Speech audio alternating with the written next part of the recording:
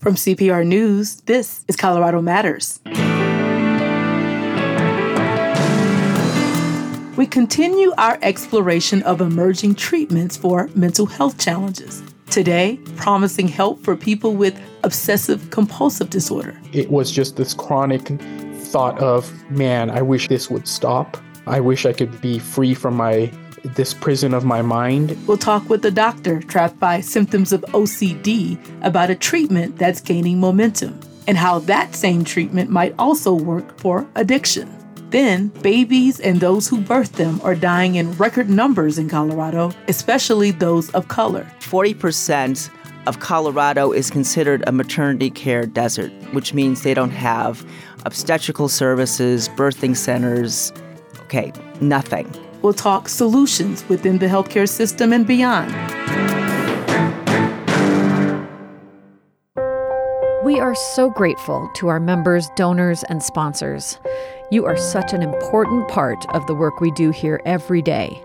CPR News, CPR Classical, Indy 102.3, Denverite, and KRCC in Southern Colorado wouldn't be possible without you. Thank you for being a part of the Colorado Public Radio family. And on behalf of listeners all over Colorado, thank you for your support.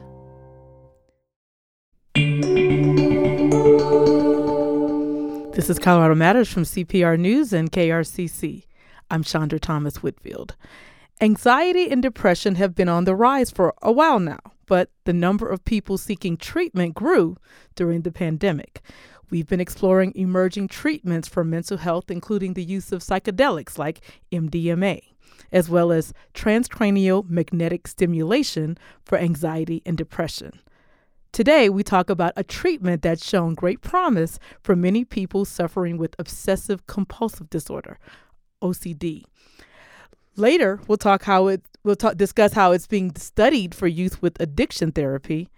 Moksha Patel is a physician at the University of Colorado Anschutz Medical Campus who himself was treated there for OCD.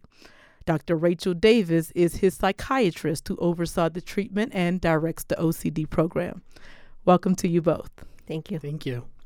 We're going to talk about this treatment in a moment, but first, Dr. Patel, can you tell us about your symptoms? Yeah, so I first began having symptoms of OCD when I was 4 or 5 years of age, though we didn't know what it was until much later. The symptoms were characterized with obsessions, which are repetitive, intrusive, and unwanted thoughts.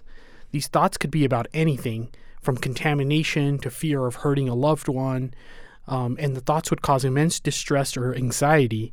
And in an attempt to reduce that anxiety, patients like myself will perform rituals or compulsions. The most extreme of my symptoms were using cleaning products like bleach, Lysol, etc. on my skin and hands, and not using any restroom without showering for about an hour, which, as you can imagine, makes living a practical life very difficult. And also Colorado has such a dry climate. So I'm sure that was not helpful to your skin. No, not at all. Well, when did these issues start for you? Yeah, so I first began having symptoms of OCD in hindsight at about 4 or 5 years of age, but it was about high school when, funnily enough, we were watching the television show Monk, which is about an obsessive-compulsive detective. Mm-hmm. And we realized some similarities, so we went to our pediatrician who quickly diagnosed me and was put into care at that point. Now, can you talk about how this may have kept you from doing things that you like to do? Absolutely. I think there's kind of two big aspects to that. The first is the practical aspects. Not being able to be far away from your own bathroom because that's the only bathroom you use makes traveling really difficult. So I missed many family weddings, missed many field trips, overnight camping trips, etc. So there was that practical aspect. But then just on a day-to-day basis, I was always trapped inside my head. Always worried about the next obsession, always worried about how do I get rid of this anxiety? How do I fight it? And that fear kept me from really ever being fully engaged in life. Yeah. Now, what treatments did you try? Oh, great question. I've tried many treatments since when I was officially diagnosed in 2007. At last count, I think I've tried 12 classes of medications. So more than 12 medications, numerous Wow. forms of therapy, exposure response prevention therapy, which Dr. Davis is an expert in, but is where you kind of challenge yourself by facing your phobia or fear and then avoid the compulsion by not washing your hands after touching a bathroom door, for example. I've done psychodynamic therapy, which is kind of what people think of as more traditional Freudian therapy. I've done yoga retreats. I've done mindfulness meditation. You name it, I tried it, but had limited effects with most of those treatments. And you had seen 13 plus professionals in 3 cities? Yes. Sacramento, Chicago, and Denver, 13 plus professionals, including psychologists, psychiatrists, so licensed social workers. You name it, I'd kind of run the gamut of trying whatever I could to get this disease under control. And it wasn't until this new treatment with the DBS that I really started seeing some hope. Well, perfect segue. Dr. Davis, let's bring you into the conversation. It's called deep brain stimulation, or DBS. Correct. Can you describe in layperson's terms how this treatment works?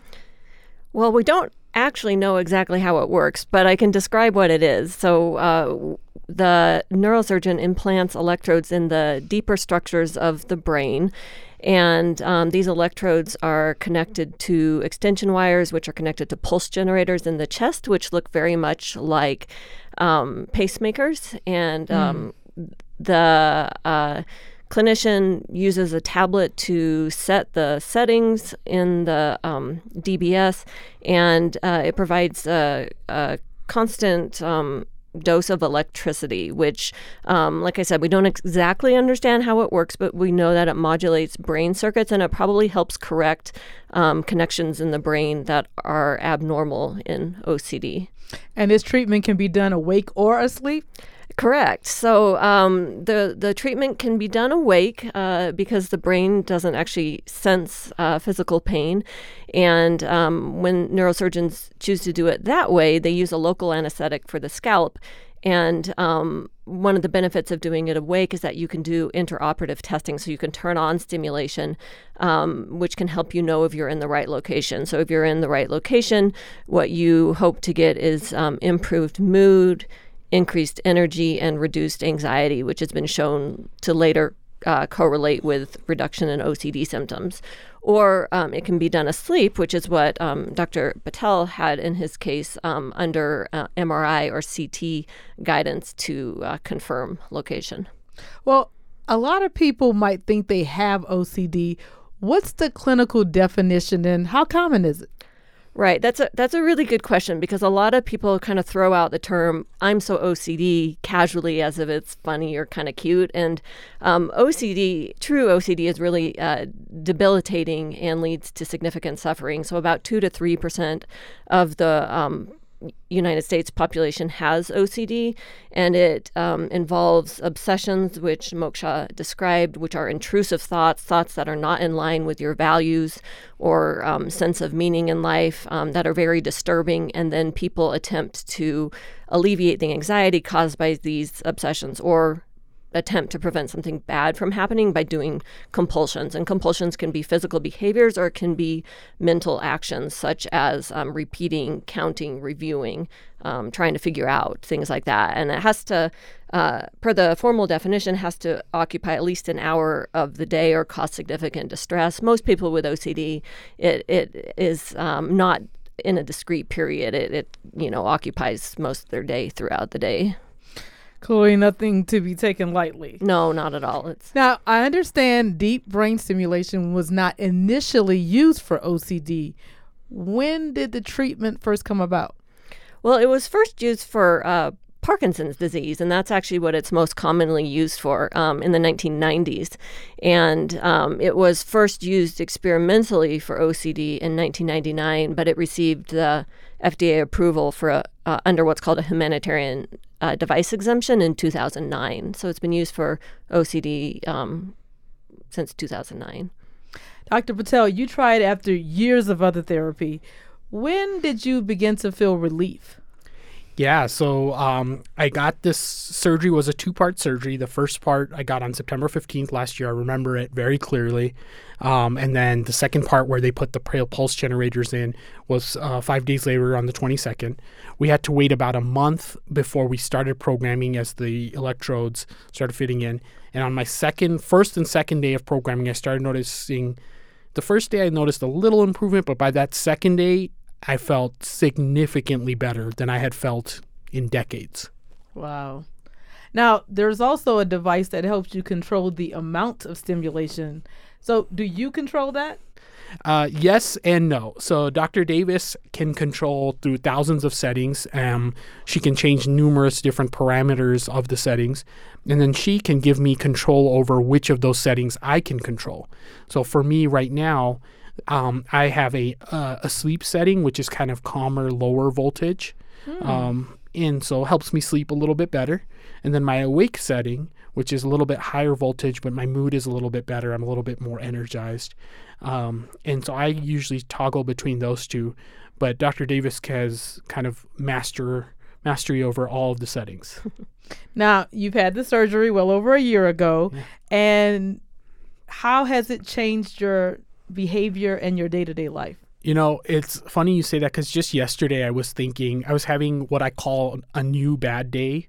Just kind of a bad day, nothing horrible. Mm-hmm. And I was just comparing it to my pre-surgery bad days. And I'm so blessed at how much better days are now. So your bad days are better.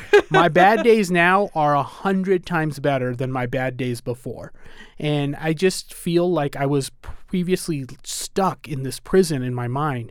And those walls have started to melt down. I can see the world. Instead of trying to see the world in black and white, I can appreciate the colors and really just enjoy life a lot more, be engaged. And so now I have good days and bad days like most people, but instead of feeling constantly as a prisoner chained to my thoughts and fears, I can now be a little bit more engaged in life and have more control over my mind. And it's just so amazing. I'm so thankful. What's an example of something you couldn't do before that now you can do? Oh, okay. Lots of things. So the most liberating thing for me has been, before I literally would not use the bathroom without showering for most of the time. Now I use the bathroom numerous times a day without showering, just washing my hands like most people do. And that has opened up so many possibilities. It's allowed me to travel. I was able to see my grandma for the first time in 10 years in London. Wow. Because I couldn't use airplane restrooms. Wow. And so I couldn't travel, but now I can. I can eat and drink freely. Before, in order to avoid using the restroom, I would just restrict what I would eat or drink. But now I go to work, and if I'm craving a chai chiller, which is this really cool drink at Dasbog, I can go have a chai chiller. And so it's very liberating to just be able to eat and drink and use the restroom and travel and see my grandma. Wow. Chai chiller, I'm going to have to try that. Yeah. Thanks for the tip. Yeah. So, Dr. Davis, how many of your patients have benefited from the surgery? And do you have any sense of how long-lasting the benefits are? Well, we use it rarely because it is a treatment we kind of use as a last resort since it's invasive and it's brain surgery. So at CU or UC Health, we've done about one surgery per year. So, Moksha, you were number 8. Yeah. So I've had 8 patients who've had surgery here. And then I have several other patients that I do the programming for who've had surgery elsewhere. And about 75% of my patients have had what we call a good response, which is at least a 35% reduction in symptoms. And that may not sound like a huge amount, but it really can lead to significant improvement in life. So it could mean someone going from spending, 12 to 13 hours per day on their OCD down and not being able to leave the house to maybe spending 6 hours per day with OCD symptoms, but being able to go to school with support. And so it's not a cure. Dr. Patel can talk about, still having some residual symptoms, but it can and has greatly improved people's quality of life. And most notice improvement in mood right away, but for some it takes weeks or months. Right. So most notice improvement in mood pretty quickly, and then for most, the improvement in OCD symptoms takes weeks to months. Some people have a quicker response, but it can take quite a long time. Now, I know insurance paid for Dr. Patel's treatment, and although I understand it took a long time to get approval, but a lot of insurers won't, and that's clearly a roadblock for patients. What can you tell us about how accessible this treatment is right now for those who might benefit from it? Accessibility is definitely an issue, and there's several reasons for that. I'd say the main one is insurance coverage. So payers like Medicare tend to cover it if medical necessity can be demonstrated. But the private insurers they still often declare it investigational and experimental, even though it has FDA approval. And so this is something that my colleagues and I are working on with various insurers to try to get them to review their medical necessity criteria. And Moksha's insurance was actually the first major insurer to change their policies to deem DBS for OCD medically necessary when specific criteria were met. And then the other problem with accessibility is that, there's only a few centers in the nation that in the world that offer this treatment for OCD, and it really needs to be done at a specialized center. And so it can be hard for patients who don't live close to a center to easily access this treatment option. Now, Dr. Davis, I've read this could be helpful for depression and other mental health issues. And after the break, we'll talk about its potential to benefit those suffering with addiction. But how effective is it for depression and anxiety? So interestingly, it's probably been studied the most in depression, but depression doesn't yet have FDA approval. And the reason for that is the initial larger randomized controlled trials have mixed results. Now, there's probably a lot of reasons for the mixed results, which we probably don't have time to get into today.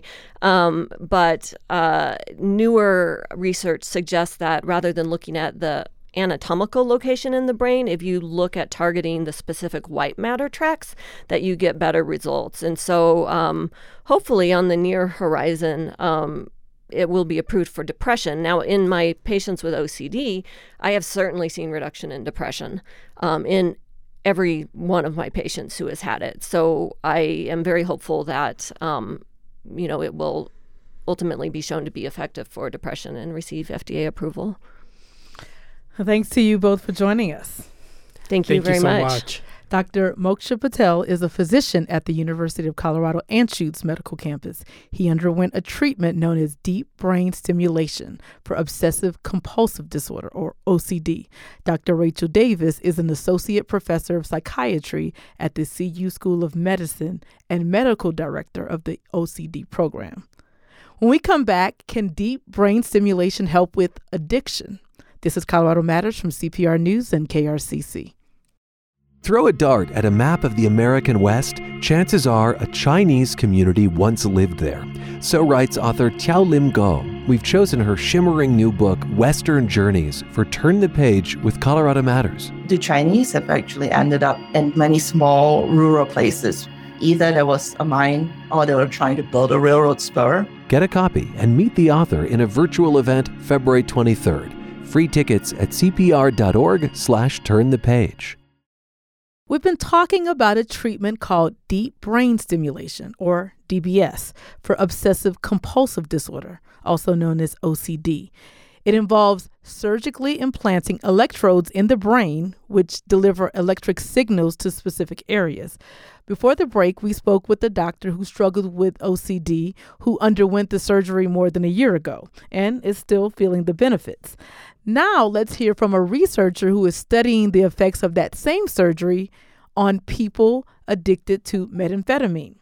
Dr. Joseph Sakai is a psychiatrist who specializes in addiction at the University of Colorado School of Medicine. Doctor, welcome. Thanks for having me. Now, what prompted you to look into this kind of treatment specifically for methamphetamine addiction? Well, currently we don't have perfect treatments in terms of addiction. And for methamphetamine use disorder, which is really a major public health problem, we have some treatments that are useful in terms of psychosocial treatments, but we have no medications that are FDA approved. And that's not for lack of trying. There have been many, many trials to really find something that is more helpful.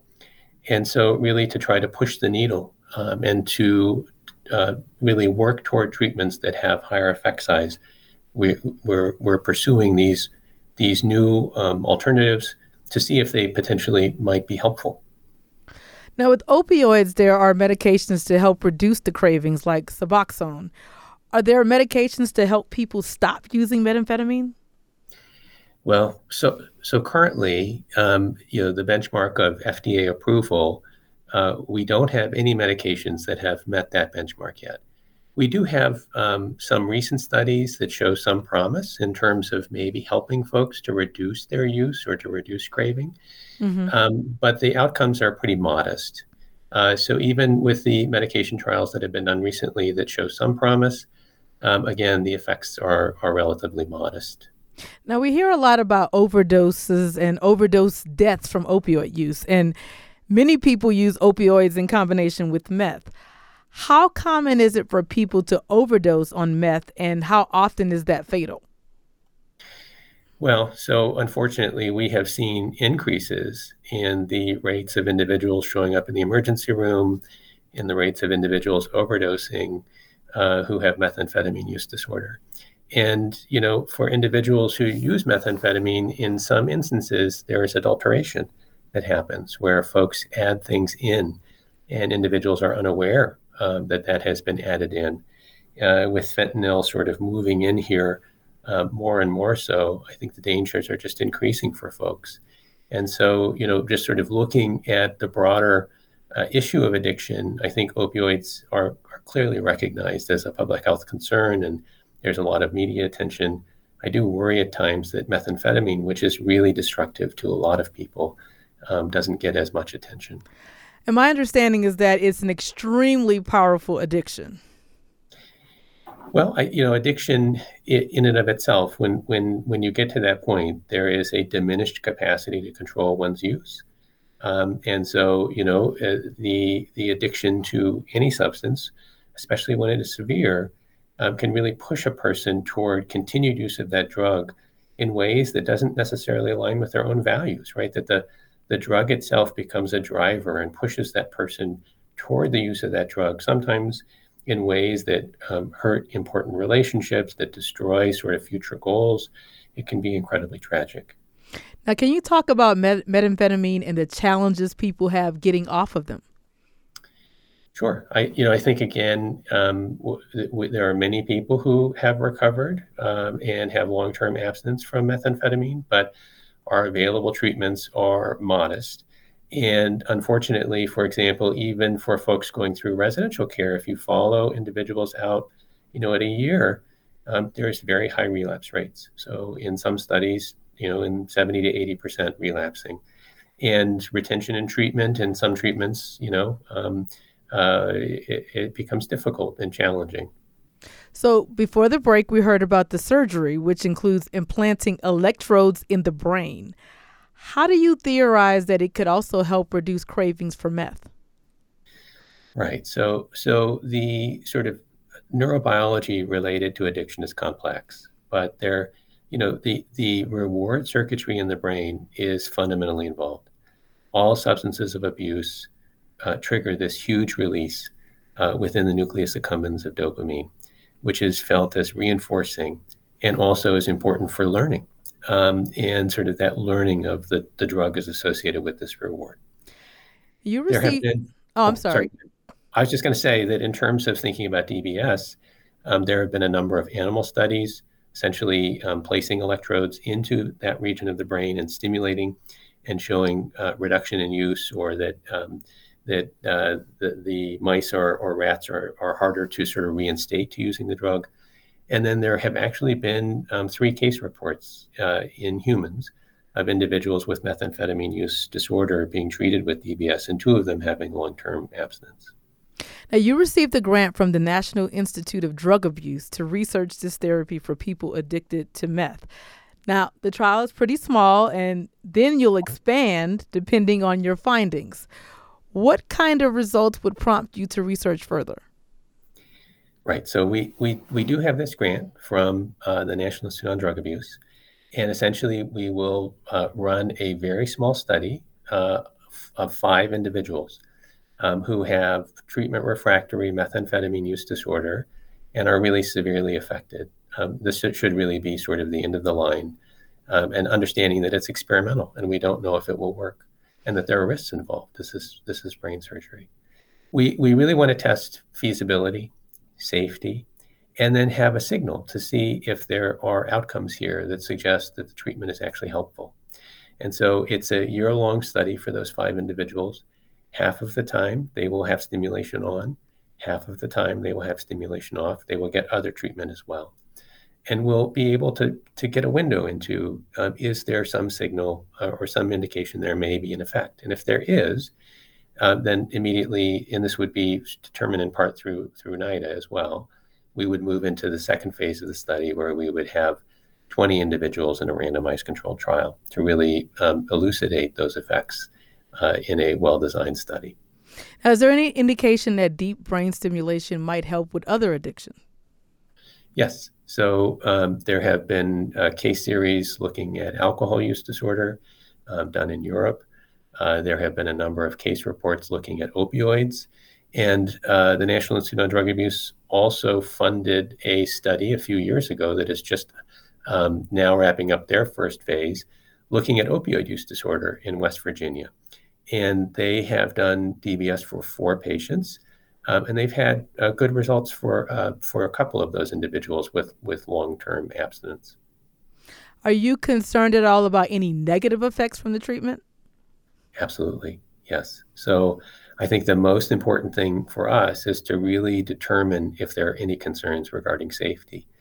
This is a procedure that is done fairly routinely at the hospital for Parkinson's.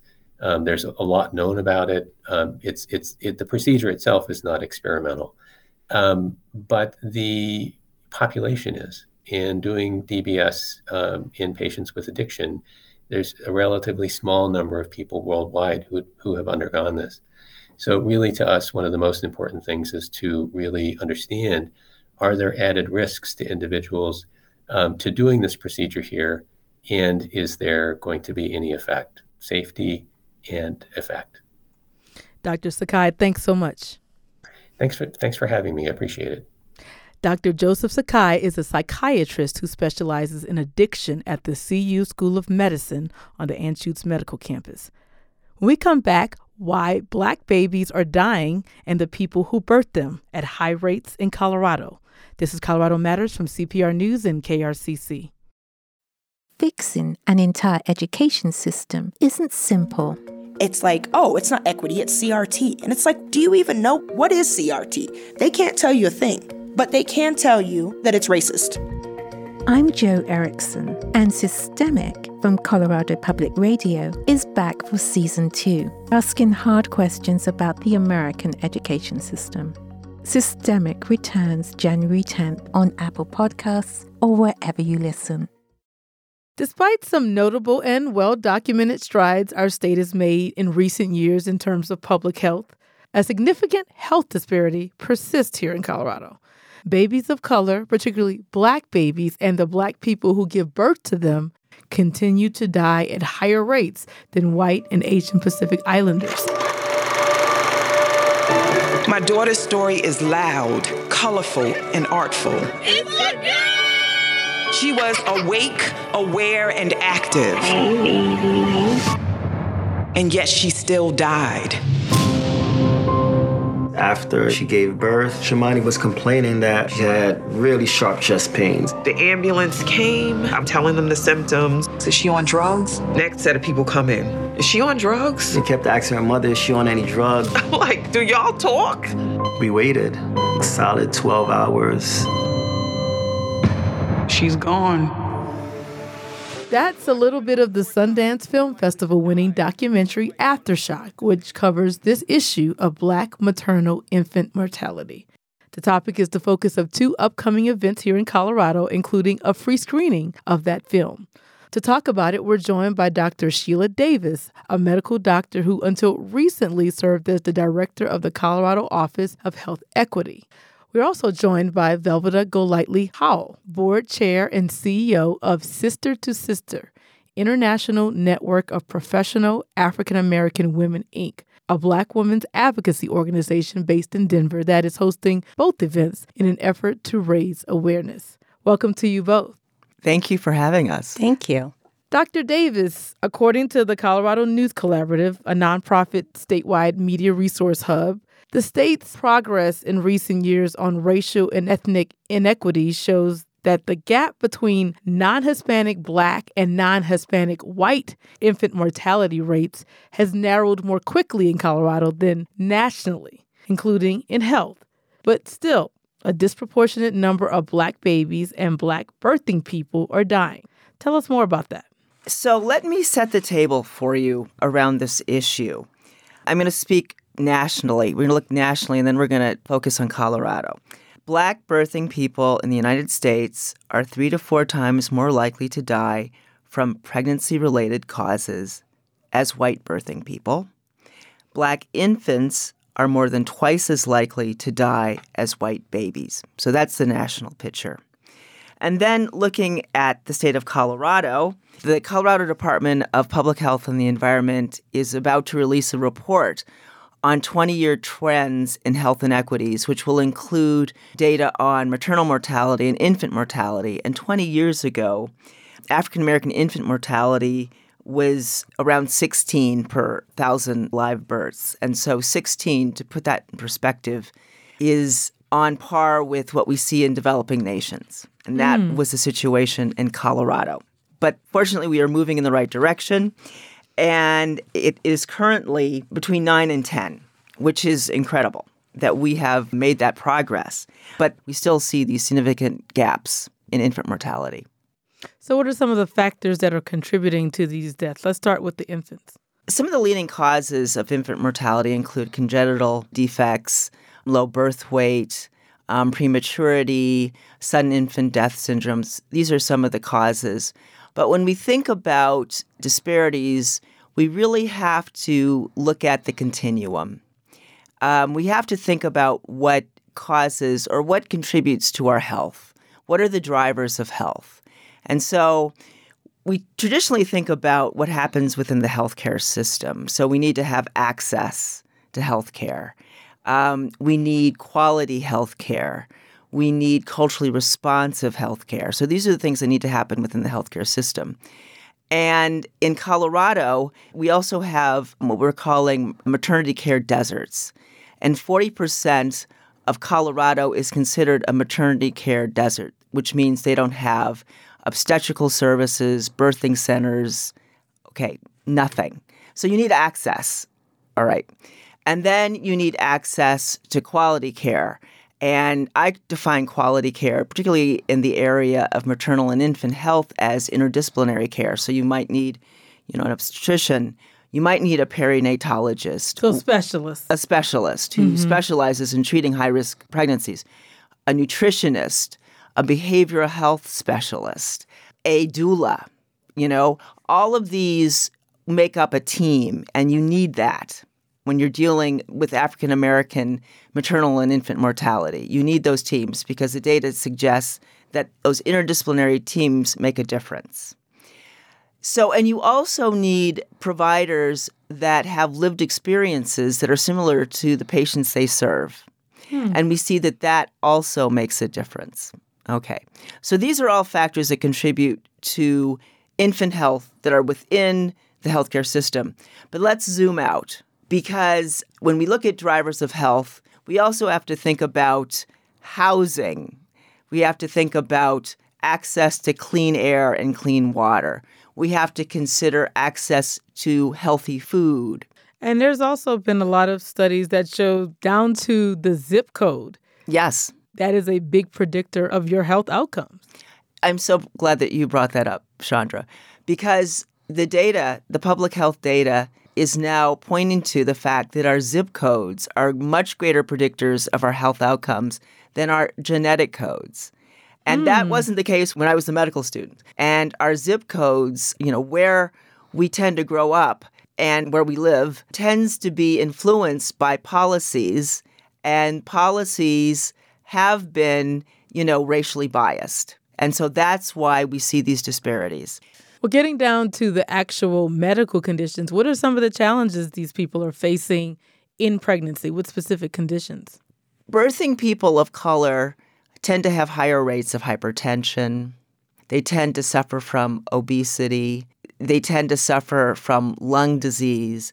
And all of these chronic conditions put you at a higher risk for a poor birth outcome. So those are conditions that people of color are experiencing at higher rates than the overall population. The state health department has said racism is one big factor in all of this. And I'm pretty sure there are some people going, how are those two connected to this? Can you kind of explain the thought process on that ideology? Yes, another great question. So there is a growing body of evidence that links toxic psychological stress caused by institutional racism, structural racism, interpersonal racism, and poorer birth outcomes.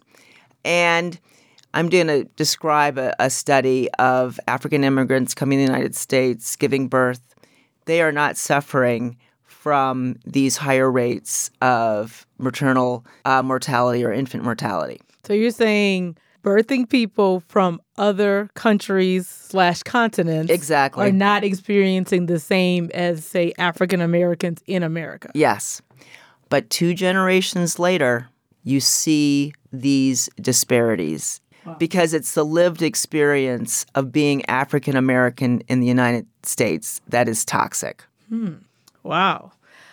So, Velva, let's bring you into the conversation. Your organization, Sister to Sister, is hosting not one, but 2 events to raise awareness about this issue in Colorado. We'll talk more about these events in a moment, but there are a lot of issues to explore in terms of public health challenges in, say, the Black community. Why was this issue so important to highlight? We have members who've actually had experiences with childbirth, and we have seen that the quality of medical care makes a big difference. We have also seen that it does not matter your educational level. It does not matter how much money you have in the bank. It does not matter your professional status. These odds of you experiencing problems in childbirth are much greater than are other populations of women, particularly Caucasian women. And so that is why we have decided to focus on it, because to us, our children are the future. And we are the future because we develop our children. If we're not here to do that, either because we have passed away or because we are so sick that we cannot care for our children properly, then our opportunity to live quality lives, which are an innate benefit and privilege that we all have based on the U.S. Constitution if you were to look at the preamble. So that is why we decided that we had to bring attention to this critical matter. And we had noticed that no other organization in the state had focused on it to raise awareness among Coloradans.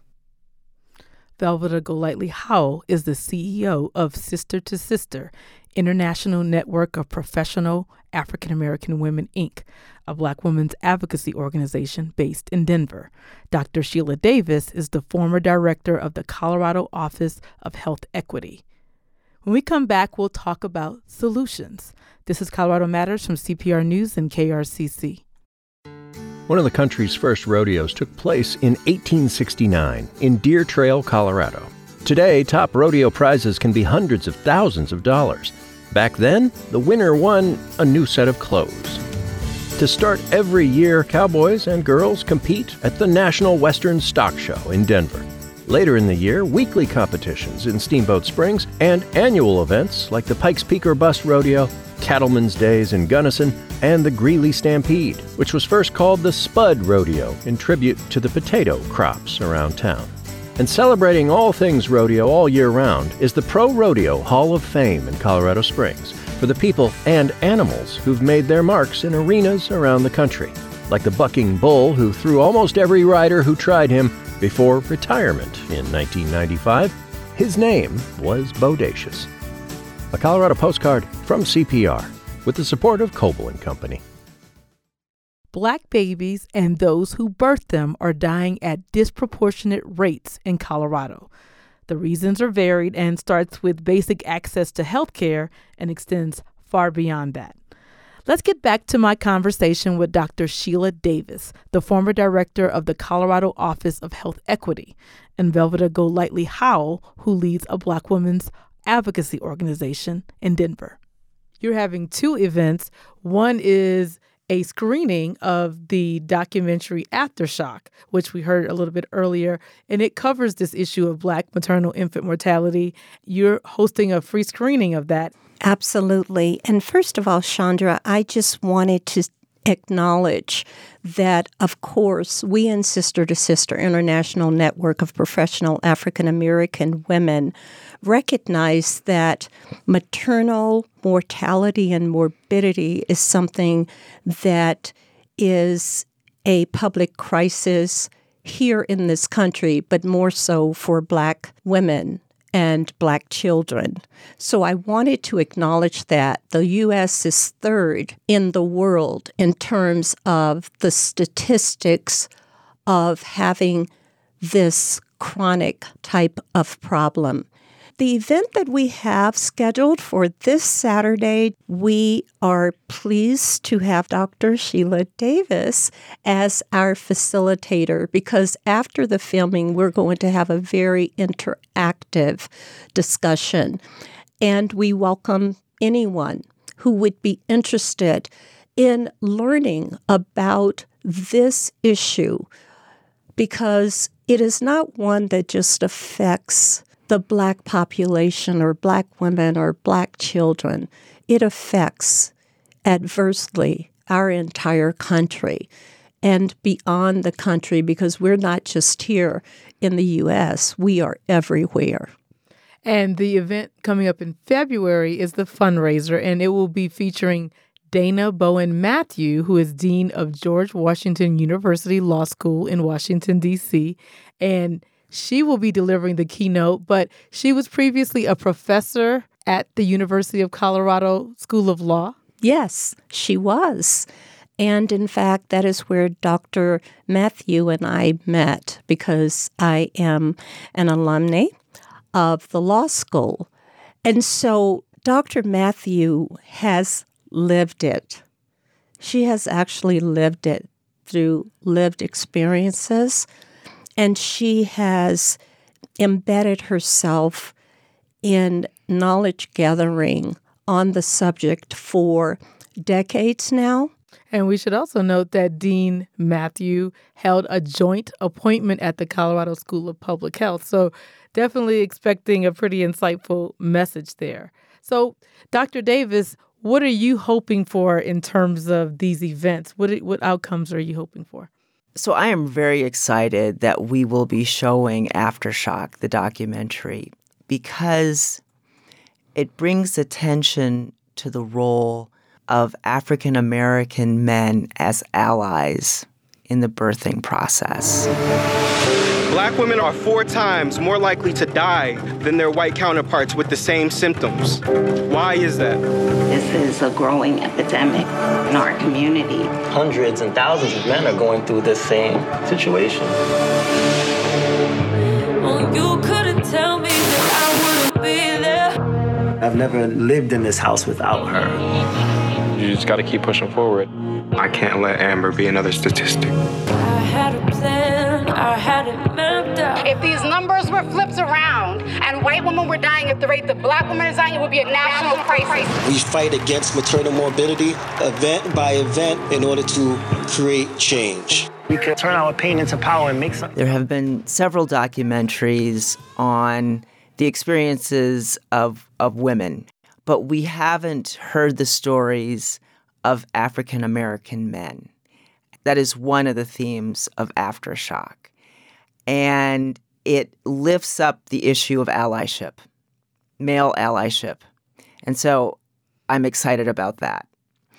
I am also excited to bring Dean Matthew back to Colorado for her to discuss her books, several books, because she talks about this notion of the zip code being a predictor of health, a greater predictor of health than genetic code. And she talks about her family. I think it'll be just a wonderful educational experience for the community. Velveeta, what are you hoping those who attend these events walk away with? Well, thank you, Chandra. I have no doubt that those who attend the event will walk away with immense knowledge on the subject. I also hope that within their hearts, they will start to feel compassion for the public health crisis that Black women and Black children face, and recognize that it's not just our population that is facing this public health crisis. These deaths of both the Black babies and the people who give birth to them have been described as preventable. Dr. Davis, can you please explain that and tell us what you know is being done in Colorado to help prevent more deaths?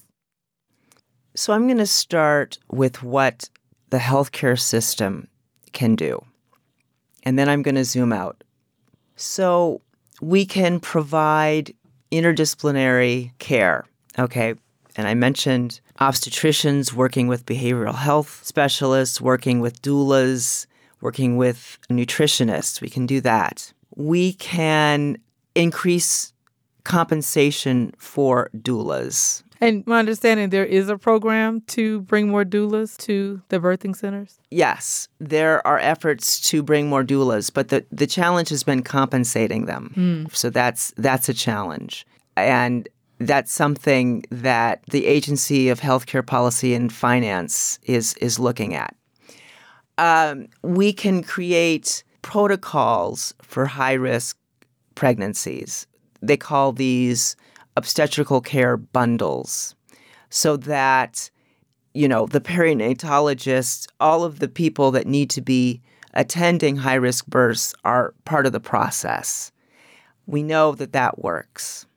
We can do a better job adopting these obstetrical care bundles in various healthcare systems. We can do a better job improving communication between patients and providers. This is part of the work of the Black Health Initiative, which is situated at Children's Colorado. We provide training for providers on how to speak with patients and how to engage in shared decision-making. So all of this is underway. But we also need more providers of color. We need more nurses of color, physician assistants of color, physicians of color. And so we need to create robust pathways to careers in the health professions. And we need to think outside of the box so that, for instance, there are pathways for nurse practitioners to become physicians or LPNs to become RNs, and to have those pathways in place, because we are suffering from a hemorrhaging of people from healthcare. And that hemorrhaging is even more severe when we think about people of color. So these are things that need to happen. And we're beginning to have that conversation, but we need to take it up a level. Now, as I mentioned earlier, you stepped down in November as the director of the Colorado Office of Health Equity to focus more on this specific issue. And one interesting fact that I did want to add is that you noted that Colorado was among the first 2 states in the country, along with Ohio, to even establish an office of this nature. And it was created with some special provisions to kind of protect this office. Can you tell me briefly about that? 2004 was the official launch. And the focus was on people of color. And the focus was also on particular chronic conditions like HIV/AIDS and heart disease and cancers. While that's important, what we've learned in public health over the past 20 years is that, returning to the whole zip code notion, that if we want to address root causes, we have to dismantle these systems of oppression. Okay, we have to address systemic racism. If we really want to move the needle on this issue, we also have to work in partnership with communities most impacted. So the public health department or healthcare systems are partners in this work with communities. This is a paradigm shift. This is the new frontier. Dr. Davis and Velveeta, thanks so much to you both for joining us. Thank you for this invitation. Thank you for the opportunity. That was Dr. Sheila Davis, a medical doctor who until recently served as the director of the Colorado Office of Health Equity. We were also joined by Velveeta Golightly Howell, board chair and CEO of Sister to Sister, International Network of Professional African American Women, Inc., a Black women's advocacy organization based in Denver. Sister to Sister is hosting a free screening of Aftershock, a Sundance Award-winning documentary on this issue of Black maternal infant mortality, this Saturday, and a fundraising gala next month. We'll put a link with more information in the Colorado Matters podcast at CPR.org.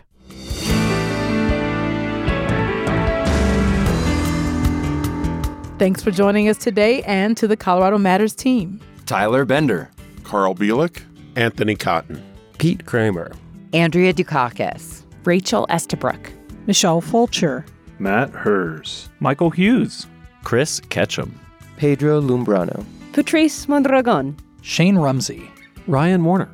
And I'm Chandra Thomas Whitfield. You're with CPR News and KRCC.